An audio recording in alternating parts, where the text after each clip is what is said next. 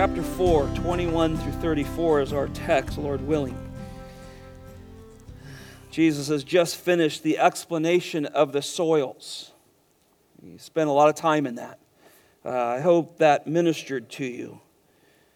Now he's going to use a few more parables to drive home his big picture. What this tiny little seed called the gospel, the Word of God, is what it's going to explode into someday. And you and I are part of that. Listen as we read along. Verse 21, and he, that's Jesus, was saying to them, a lamp is not brought to be put under a basket, is it? Or under a bed? Is it not brought to be put on a lampstand? For nothing is hidden except to be revealed, nor has anything been secret, but that it would come to light. If anyone has ears to hear, let him hear. And he is saying to them, take care what you listen to. By your standard of measure, it will be measured to you, and more will be given you besides. For whoever has, to him more shall be given, and whoever does not have, even what he has shall be taken away from him. And he was saying, the kingdom of God is like a man who casts seed upon the soil. And he goes to bed at night and gets up by day. And the seed sprouts and grows. How? He himself does not know. The soil produces a crop by itself. First the blade, then the head, then the mature grain in the head. But when the crop permits, he immediately puts in the sickle, because the harvest has come. And he said, how shall we picture the kingdom of God? Or by what parable shall we present it? It is like a mustard seed, which, when sown upon the soil, though it is the smallest of all the seeds that are upon the soil, when it is sown, it grows up and becomes larger than all the garden plants, and forms large branches, so that the birds of the air can nest under its shade. With many parables he was speaking the word to them, so far as they were able to hear it. And he did not speak to them without a parable, but he was explaining everything privately to his own disciples. This is the reading of God's word. You may be seated.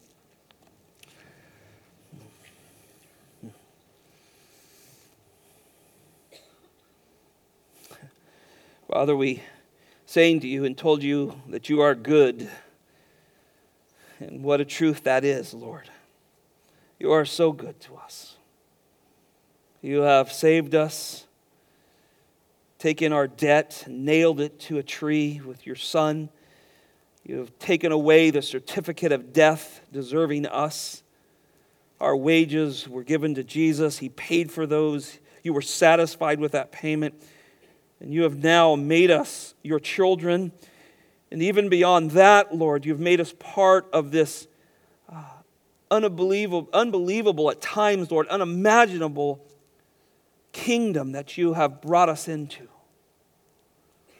Though we live in one place and maybe spend our time in an isolated area, you have extended your spiritual kingdom to the four corners of this globe. And you call people from every walk and tribe and tongue and language, Lord. You bring them in because you had a plan. And you are executing it. And Lord, we do not want to get in the way of that. We do not want to hide the light that you put within us. So today, Lord, may we be hearers of this word. You want to bring a fruitful harvest through us, Lord. Let us hear. Let us hear, Lord. Plow our hearts. Father, thank you for being with us today. Lord, we pray for those who could not, traveling, ill, procedures going on, Lord. Be with these dear ones, Lord. Minister to them, bring them through, and may we be mindful of them, praying for them, visiting the sick, caring for those, Lord. We love our missionaries. We love those people who have sensed your call and have gone somewhere to a different culture, to a different place, to proclaim your gospel. Give them freedom there, Lord. Let them preach your word and bring in great harvests. May we continue to support and pray and go when you allow. We pray this all in Jesus' name. Amen. Well, I love this time of year. It's really kind of harvest time. This is our third year here now, and it's a little different here. You keep thinking it's going to cool off, and it doesn't. And, the leaves change in like February, and, so it's a little different.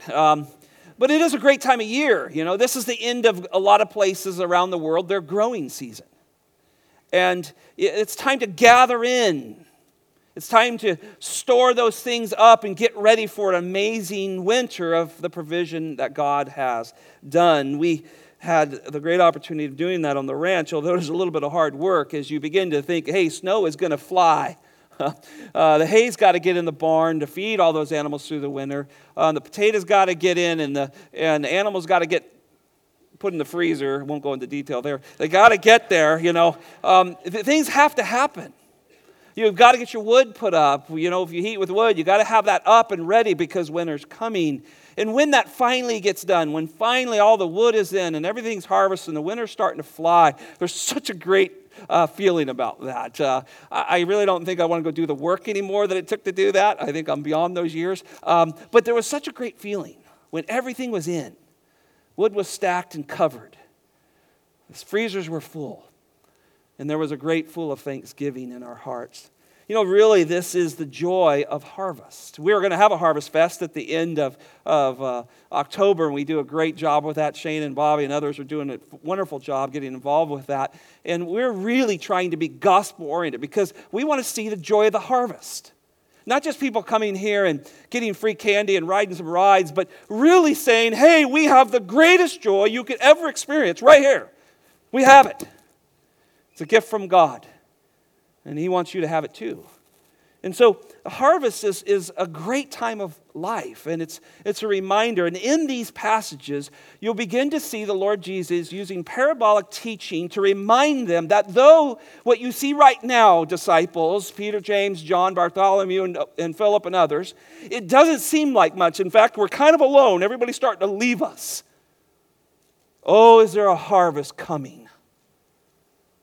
There'll be a young man named Scott Menez brought to the Lord Jesus Christ in 1970. That's going to be part of it. He's looking out to this great spiritual kingdom that he is going to gather to himself. And these parables, many of them remind us. And he reminds us that we have a part in this. We have a part. Let's look at a couple of thoughts this morning. Number one, the gospel that generates a testimony. When God plants the seed in your heart, and He plows that ground and places His word, His truth, the gospel there, it will bring a harvest. If you didn't get that out of the last passage, go back and read it. Because if nothing grows, then there was nothing planted. Or if something grows that got choked out or couldn't get roots, it means it wasn't in the soil that God prepared. But when He puts good seed in a good ground, the gospel and the word, it generates a testimony. A testimony. A lot of times when we sing, we're singing a testimony. You sing those words. It's why Hayward and Rick and other guys and gals, and when they choose music, it's such an important thing because they're going to put that into our mouths, and we're going to say that as a testimony to God. That's why we take very serious what we sing. It's a testimony. And this is what God does. So the parable of soils, it described those hearts that remained unplowed. There's a bunch of people there that reject it. There's this pavement heart and this rocky heart and this infested heart that we looked at.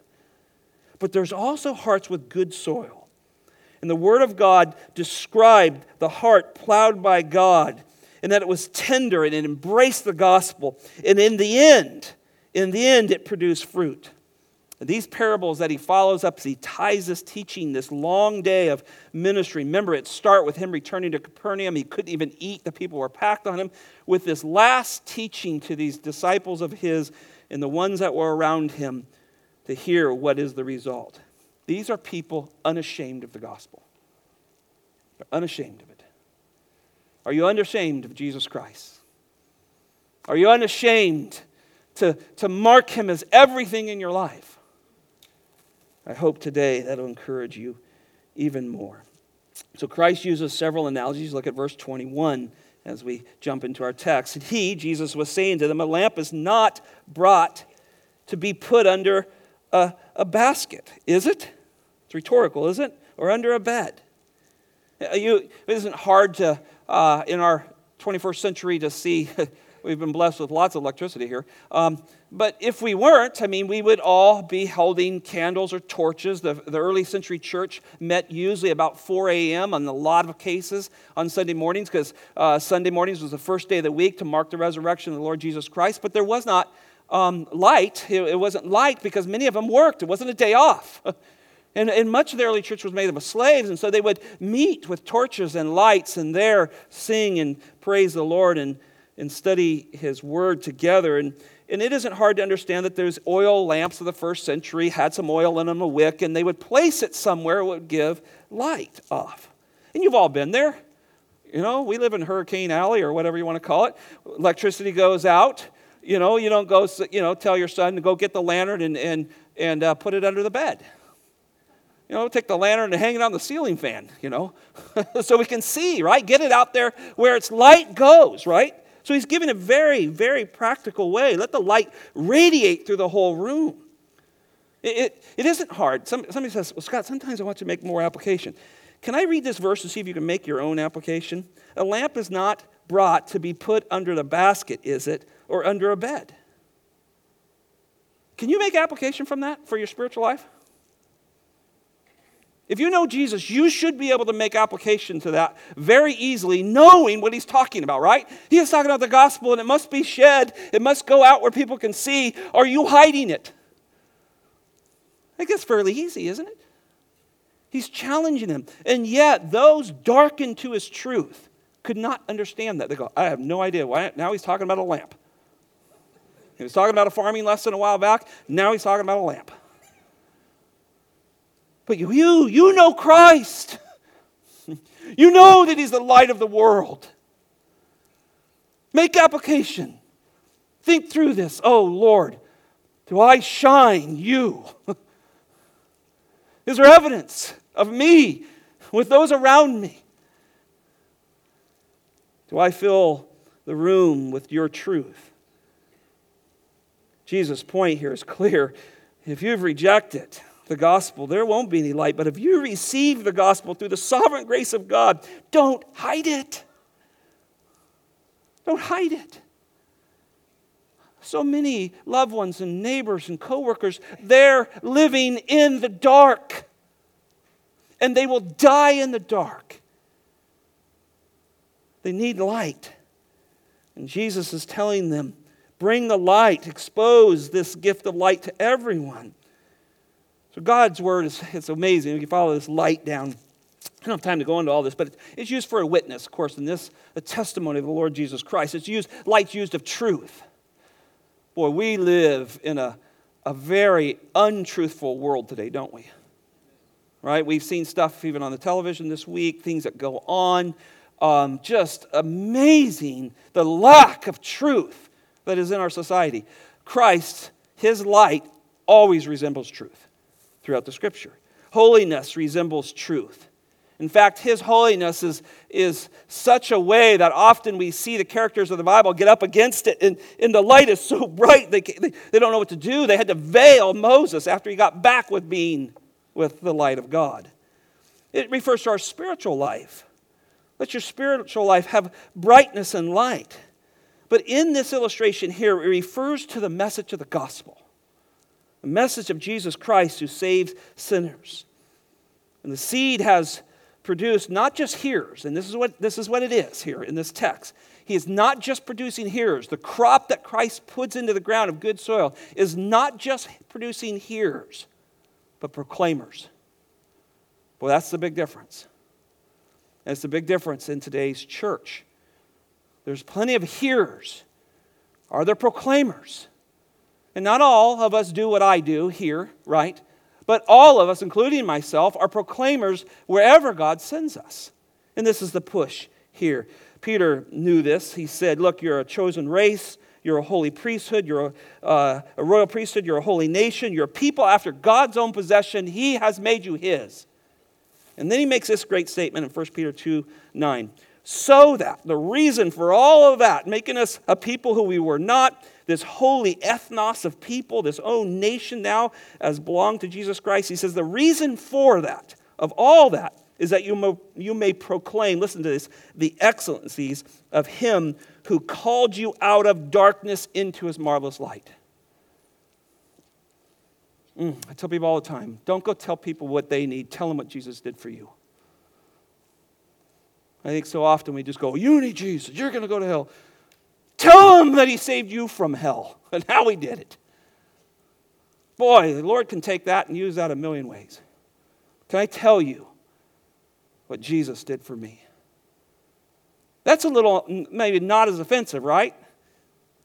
What did you do? Well, he saved me. He pulled me out of darkness and began to explain. You don't have to even use that verse, but he pulled me out of my sin. They're going to think you're an awful person because they're not used to exposing their sin, but you will. You'll say, look, my sins deserve the wages of death, and Jesus took my place. Oh, let that light shine. Those transformed by the good news, this seed, they can't conceal it.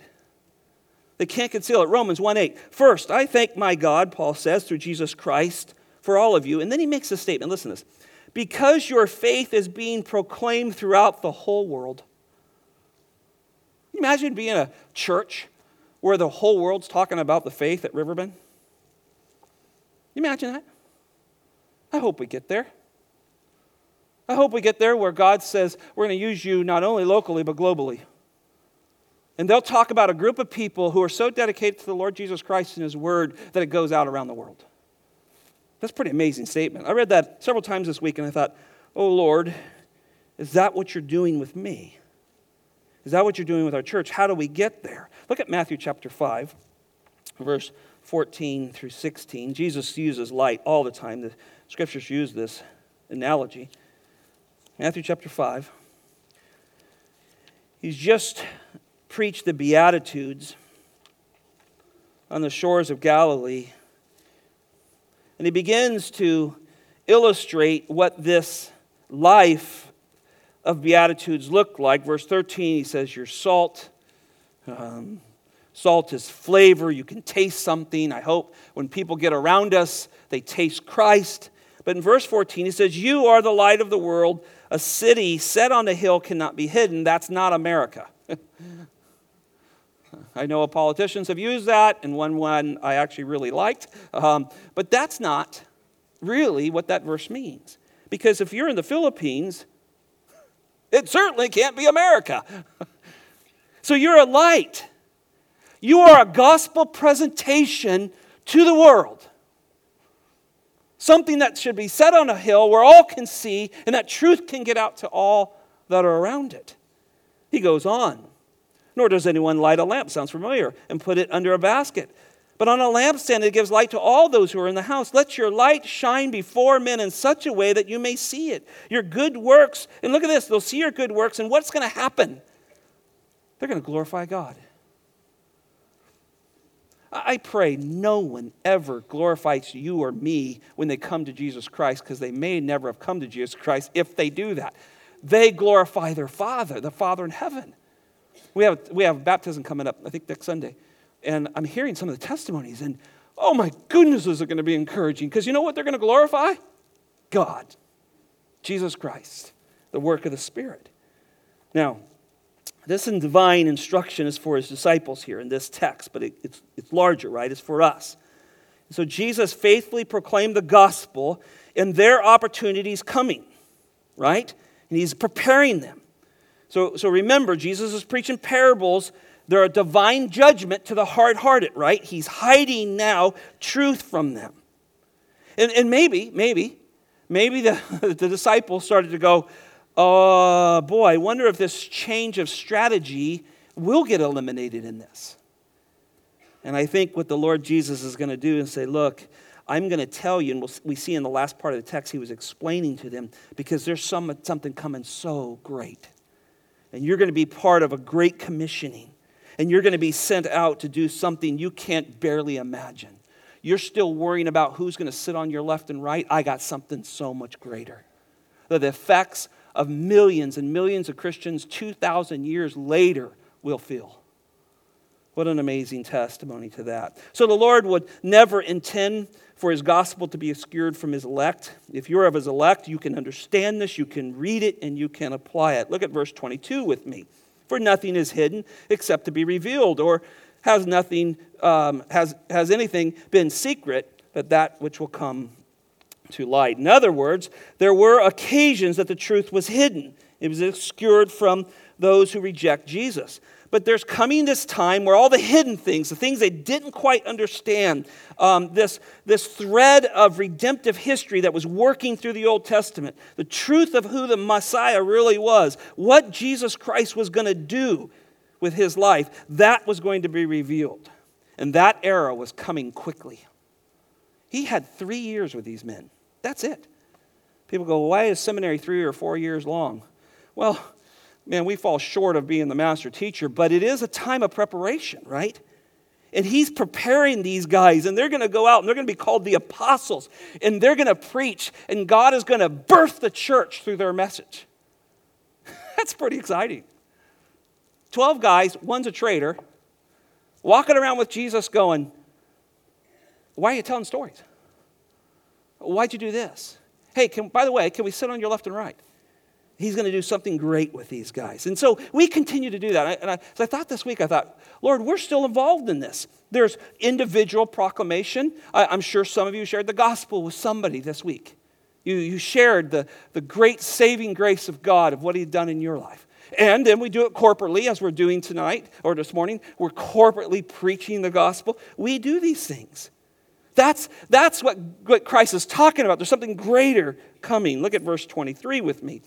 If anyone has ears, let him hear. If anyone has ears to hear, everybody has ears, let him hear, right? And so here Jesus highlights the importance, again, of what he just said. It's imperative, disciples, that you're careful listeners. And I wrote in my notes that listen to this word, that we're fruitful listeners, right? There's a difference. There are churches across America who are just listening right now. Across America. Filled churches full of great music and great preaching, and they're just full of listeners. Jesus is after fruitful listeners. I think there's a great difference. It's ones who take the truth and apply it. Second thought, sharing the gospel is always rewarded. Sharing the gospel is always rewarded. Look at verse 24 and 25 with me. And he, Jesus, was saying to them, take care what you listen to. By your standard of measure, it will be measured to you, and more will be given you besides. For whoever has, to him more shall be given, and whoever does not have, even what he has shall be taken away from him. Notice in the first verse in 24 there, he says, in other words, Jesus is saying, Jesus is commanding the attention because this truth that he's teaching is explained to establish this in their minds. He wants them to get this. And the same for us today. We don't want to be just listeners. We want to be fruitful listeners. I was talking with somebody this week, and we were talking about how we make decisions. Basically, how we come to obedience and follow the Lord. One of the things we establish is that when we listen to God's word, we gain a clearer understanding of God. And that truth that we gain drives our decisions. So I say it this way, theology drives all my decisions. Let me say it a little easier if you don't like the word theology. Your view of God drives your decisions. And you try to show me different. You talk about circumstances, and you can go down all those things, and I will show you each and every time your view of God drives your decisions. You either have a growing high and lifted up view of God and all that he's accomplished, or you have a very me-centered view, and God, you try to sneak him in different places. And then decisions get difficult, marriages get difficult, parenting gets difficult, everything gets difficult, and life is difficult because of sin, but it gets more difficult because you have not, or we have not, allowed God to be the center of our thinking in all things. And so that's why he's saying to these guys here surrounded around him, hey, take care what you listen to. Because whatever you listen to is going to drive your decision making. Listen to the Word. He's pushing them in this area. So this is a serious charge here in these verses, both to the disciples and to us. This is talking about a promise of eternal reward of fruitfulness. Notice the rest of the verse. Verse 24. By the standard of measure, it will be measured to you. See, we love harvest time. It's a great time. Things are coming. The hay's in the stack. Potatoes are in the storage. Food's canned. Meat's in the fridge. All that kind of stuff. What a great feeling. But if we are lazy with the gospel, the harvest is little. You go, well, wait a minute, Scott. We're a Doctrines of Grace church. We're reformed in our theology. God is going to save who He's going to save. The question is whether He's going to use us or not. Does that make sense? This is a harvest situation.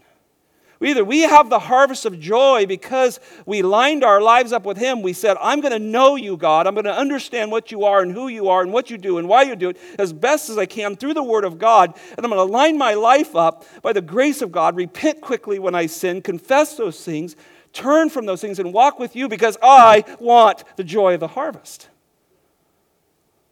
I want to be a part of it. I don't want that guy or that gal getting it all. I want some of it, right? And He's pushing them here. And if we're faithful and diligent with the gospel, I think what He's saying in this text is you can expect a harvest. It's hard. Sometimes I've had brothers and sisters come up and said, Scott, I've never led a person to Christ. I've never led a person to Christ. Now, the saving of that person is not your responsibility. We're going to talk about that in a minute. God has to do that. But are you working at it? Is there someone in your life, a nurse at the hospital, a neighbor, a coworker, someone that you would say, Lord, it's worth investing this truth in this person. I don't know what you're going to do with them. I don't know how that seed works once it gets in the ground, but I'm going to go out and throw it out there. See, this is what He's after.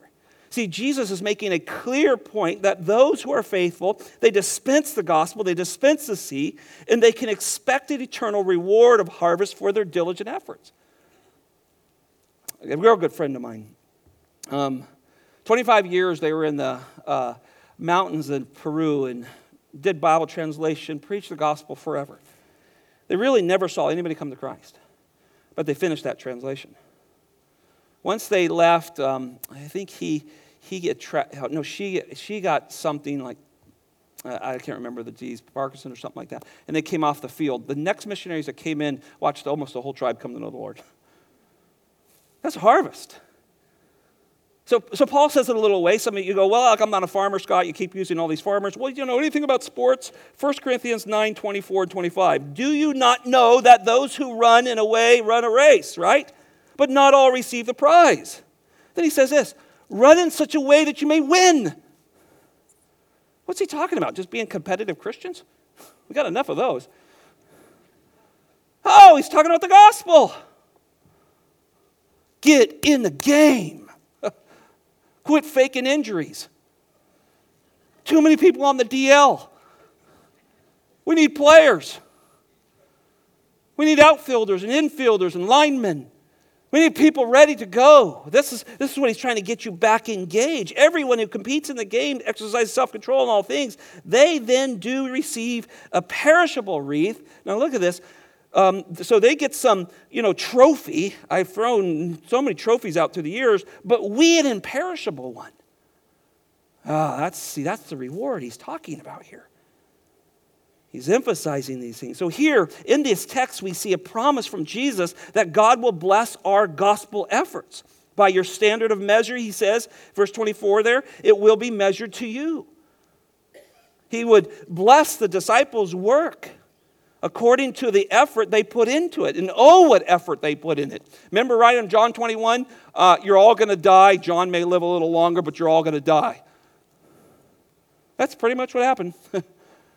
Guys crucified upside down, slain with swords, heads cut off. Jesus, in fact, is saying that effort will go far beyond what you ever understand, Peter. a little boy named Scott Menez will be saved someday. Because you were faithful and the scriptures were written and I rescued him from his sins. Put your name in there. This is what he's doing. He goes on to say, and more will be given to you. More will be given to you. So as disciples and us, I think, we scatter the word of God and we can trust that it will produce greater than our own efforts. You go, Scott, I've been witnessing to a person. It doesn't seem like there's anything there. We've seen people you're witnessing to somebody else, and somebody that's been hearing it all go on, they start to engage with you, and that person gets saved. You just don't realize what God's doing all the time. Now notice verse 25. For whoever has, to him more shall be given. So the fruitful labor of the gospel will be driven with a desire to glorify the Lord. And to this one, Jesus says, more will be given. Now, this is not a prosperity gospel verse. And let me be very clear, there are no prosperity gospel verses in the Bible. Now, this is one, of course, they like to use. It simply means that God gives more empowerment, more boldness to those who share the gospel. He gives more joy to those who share the gospel. He gives more contentment in Christ to those who share the gospel. He gives more reward to those who share the gospel. That's what it means. And most of those rewards are not in heaven. Peter died probably dead broke, telling his wife to keep the faith as they hung him upside down. But do you want to be in line behind him when they're handing out crowns? Or that beautiful woman who has been down in children's ministry, hoping I'm not going too long today. She's going to be ahead if there's a line, right? Because there's so many ways to serve and bring glory and be a part of the gospel ministry. You want more joy? Know the gospel and share it with somebody. Well, I just need more money. Yeah, good luck with that. You can have all the money in the world and die and go to hell. You want joy? Share the gospel. You want contentment? It's one of the biggest issues we deal with as Christians is our contentment, isn't it? Not content with the person God gave me. Not content with the home I live in. Cars I drive.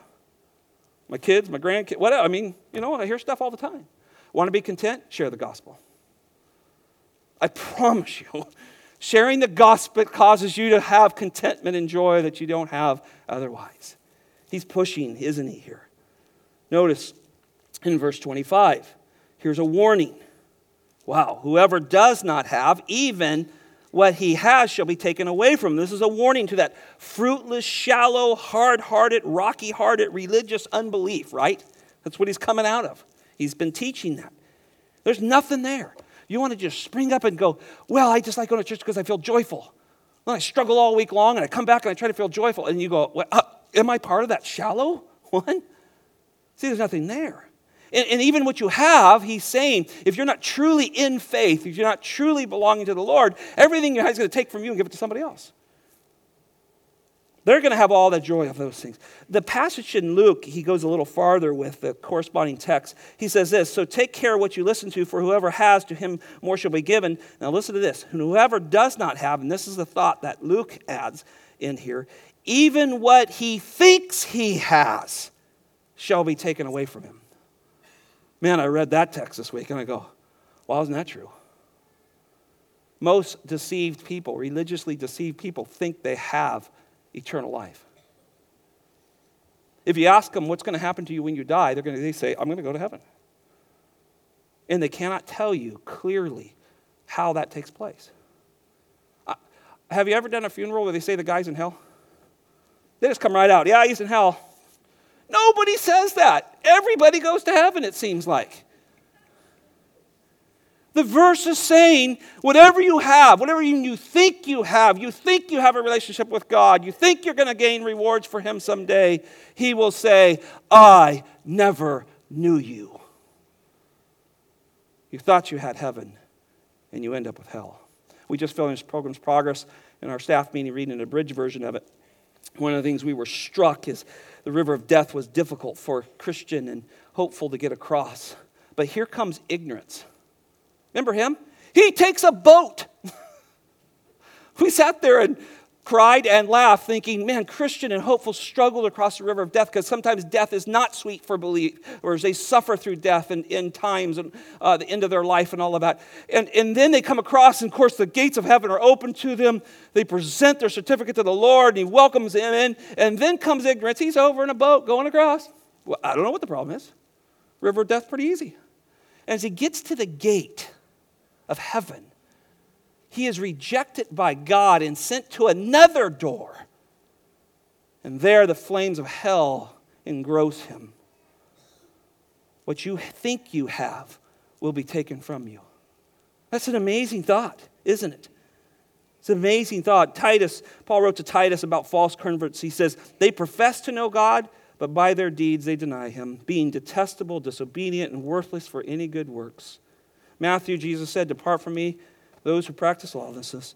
Matthew chapter 7, he ends out the Sermon on the Mount, the greatest sermon ever preached by the greatest preacher. And he says, two houses, they look identical. Same shutters, same shingles, same paint, look really good, but they're on a beach. There's a storm coming. It's judgment. One is utterly destroyed because it has no foundation. It looks right. It looks good. But in the end, total destruction. 3, the gospel produces a faithful patience and a joyful harvest. The gospel produces a faithful patience and a joyful harvest. Notice he speaks verse 26 here, and Jesus said to them, the kingdom of God is like a man who casts seed upon the soil. So here he's using the kingdom of God in a greater sense, right? He is going to allude to his physical kingdom. We'll talk about that in just a minute. But he is talking about the greater spiritual kingdom here. The kingdom of God is like something, right? He begins to describe it. And he says the kingdom is like something, like a man who casts seed upon the soil. That's what one's sowing, the gospel, the truth of God's word, right? And this means we're part of something greater than we often understand. And then he starts to unveil this. Verse 27, 28. And he goes to bed at night, and he gets up by day. The seed sprouts and grows. How? He himself does not know. You ever plant a garden, right? The soil produces a crop by itself. First the blade, then the head, then the mature grain in the head. So the sower, he sows the seed of, or she sows the seed of the gospel, and then just goes to bed. You go to sleep. Now this isn't being lackadaisical with the gospel. What it's teaching is, you do your job, God says, I'll do mine. He's making very clear that this is my job, right? So the sower, he goes to sleep. The sower can't make the seed germinate. He can't make the seed sprout. The sower can't produce new life for something that dies, because the seed decays and from that comes life. Jesus makes this illustration about his gospel and his death. He says, truly, truly, I say to you, unless a grain of wheat falls into the earth and dies, in John 12:24, it remains alone. But if it dies, it bears much fruit. He's speaking of his own death. But that's basically what happens when we put a seed into the soil. So the sower cannot fully understand how the seed comes to life. He plants, he waters, he waits. Days go by, weeks go by, time goes by. If you've ever farmed or planted anything, you know this. You pray for rain, huh, Rick?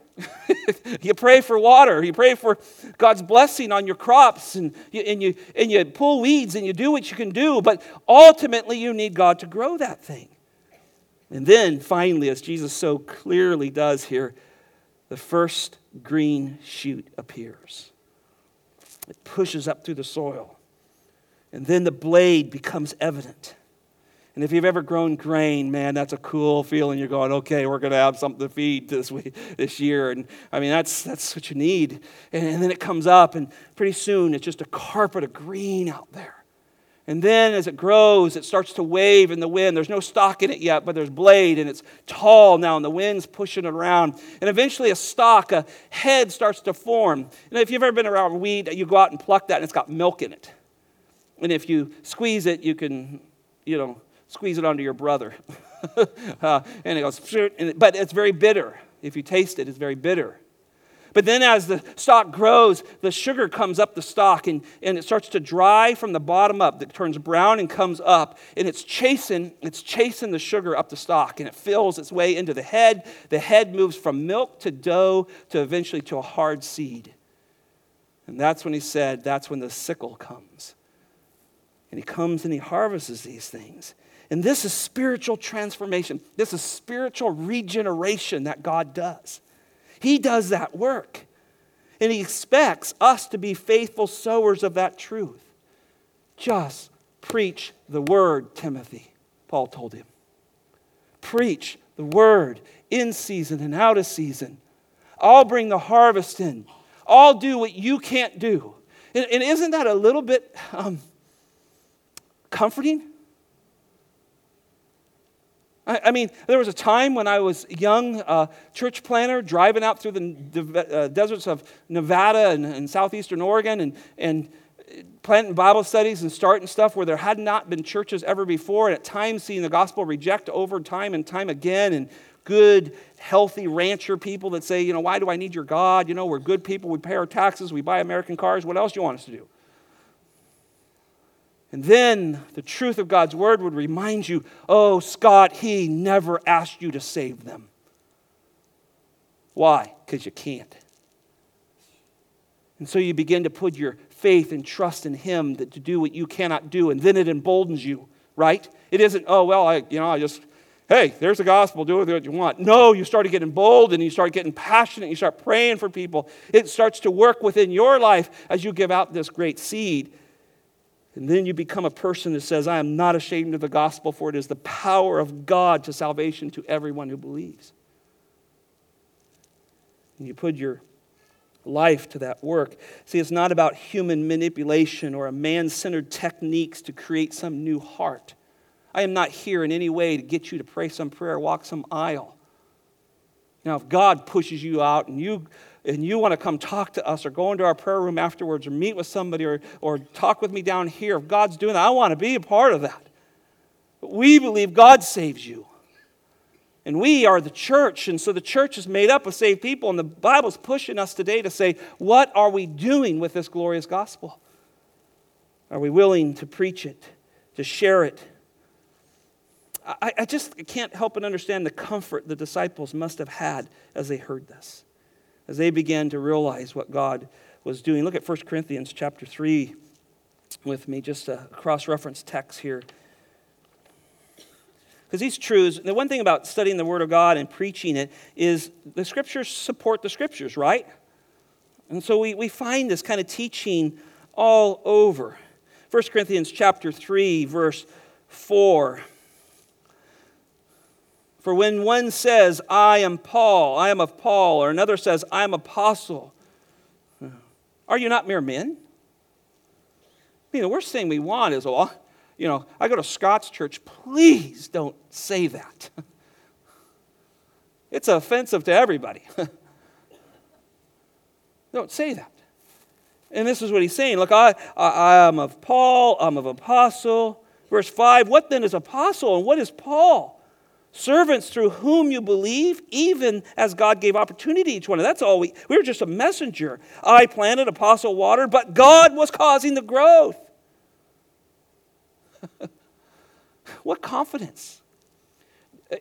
I appreciate you. Some people say, I got saved under Scott's ministry. I get it. I appreciate that. I've heard people say that under our dear Pastor Roy's ministry. Praise the Lord for all that. But none of us want any of that glory. We're afraid of that, actually. You got saved by an almighty God who plowed your heart and put his truth into it. Give him the credit. And that's what Paul's after here. Verse 7, so neither the one who plants or the one who waters, look at this phrase in the NASB, is anything. There's a good reminder. Don't make yourself out something you aren't. You're a messenger. You're a messenger of the Lord Jesus Christ. You carry the message of reconciliation, 2 Corinthians chapter 5. And then he goes on to say, but God who causes the growth. And you go, well, what's our part? Verse 8, now he who plants and he who waters are one, but each will receive his own reward according to his own labor. Isn't that what he's talking about? Hey, get in the game. God's handing crowns out at the end of life. If you do things from your heart, they won't burn up. In chapter 3, he goes on to say, all that stuff's wood, hay, and stubble. Hey, look, I did this, and I had this many confessions, and this many prayers. And Poof. Praise God, he let me share the gospel with someone today. Will you pray with me that this person will receive it? See, God honors those things. And one more thought before I leave this point. Listen, Paul ached over loss. Romans 9:1 and 10:1, both passages, you can read them together. He said, I'd give my own salvation, in my words here, I'm paraphrasing. He would give his own salvation if he could for the sake of his brethren. Well, that's what I'm telling you. When you get into the gospel, it isn't like this coldless plead. Well, hey, it's up to you guys. You want to be saved or not? You know, God's going to have to do the work. Oh, it grasps you. It gets a hold of you, right? And you want to share it with more people. So verse 29, he says, but when the crop permits, he immediately puts in the sickle because the harvest has come. A sickle was a sharp metal object, kind of had a bow to it, had a stick or a pole tied to it, and they would come in and slice it. You cut it about 2 or 3 inches up from the stalk. We drove swathers that came through the field and did that, or a combine would take it all and take the grain out. But that back then, that sickle, when you put your sickle into it, you didn't do it before it was ready. If you put it in too early, it's bitter, they won't eat it. Put it in just right, it's sweet. And anybody who's ever farmed, you pull that grain, you go, oh, that baby's ready. Let's hit this. And that's what God does. So, hey, plant seeds, pray, water, pull weeds where you can, and beg God for a harvest and get ready. Get your sickle ready because the harvest will come. The gospel does not return void. Last thought, 4, a humble confidence in the gospel and its unimaginable harvest. Look with me at verse 30. He said, how shall we picture the kingdom of God? Or by what parable shall we present it? Here, Jesus is going to give a parable of the kingdom of God and show that small beginnings have unimaginable outcome. And we're going to finish this and then turn to the end of the day, what Jesus does as he controls his creation next week. But I just want to put a couple thoughts into your mind of what he's doing here. He's going to take the smallest seed known to farming in that day, right? The mustard seed was much smaller than oats or barley or wheat or anything like that. And he's going to prove that this thing that seems so small and so insignificant can become so enormous. And I can tell you, brothers and sisters, through the years of sharing the gospel with people and preaching truth, I have watched person after person through the years be one who is on the road to hell, just like myself. One has nothing to do with God, and they become this person that all you want to do is be with them. You just want to be around them because they love the Lord Jesus Christ so much. And so, as we'll wrap this chapter up in this day, I think Mark 4 is just one full day of his life. And we see Jesus walk on water and calm storms and do all that we'll see in the end of the text as he has total control of his creation. We'll see that he goes, look, guys, the truth I'm giving to you, listen to it. Obey it, because there's something coming that's unimaginable. And that was the church. And eventually the physical kingdom of Christ on the earth.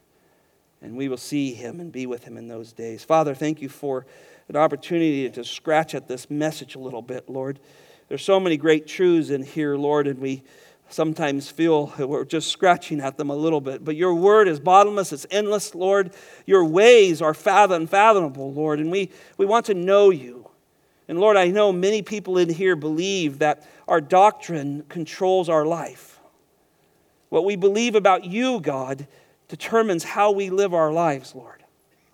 And so, Lord, let that be a reflection in each one of us, Lord, as we examine our lives now and we say, Lord, do I love the gospel? Will I give it to someone else? Will I trust you with the results of it? Will I have a sickle in hand ready for you to do the work to grow that person in faith and allow me to be a part of the reward of the harvest?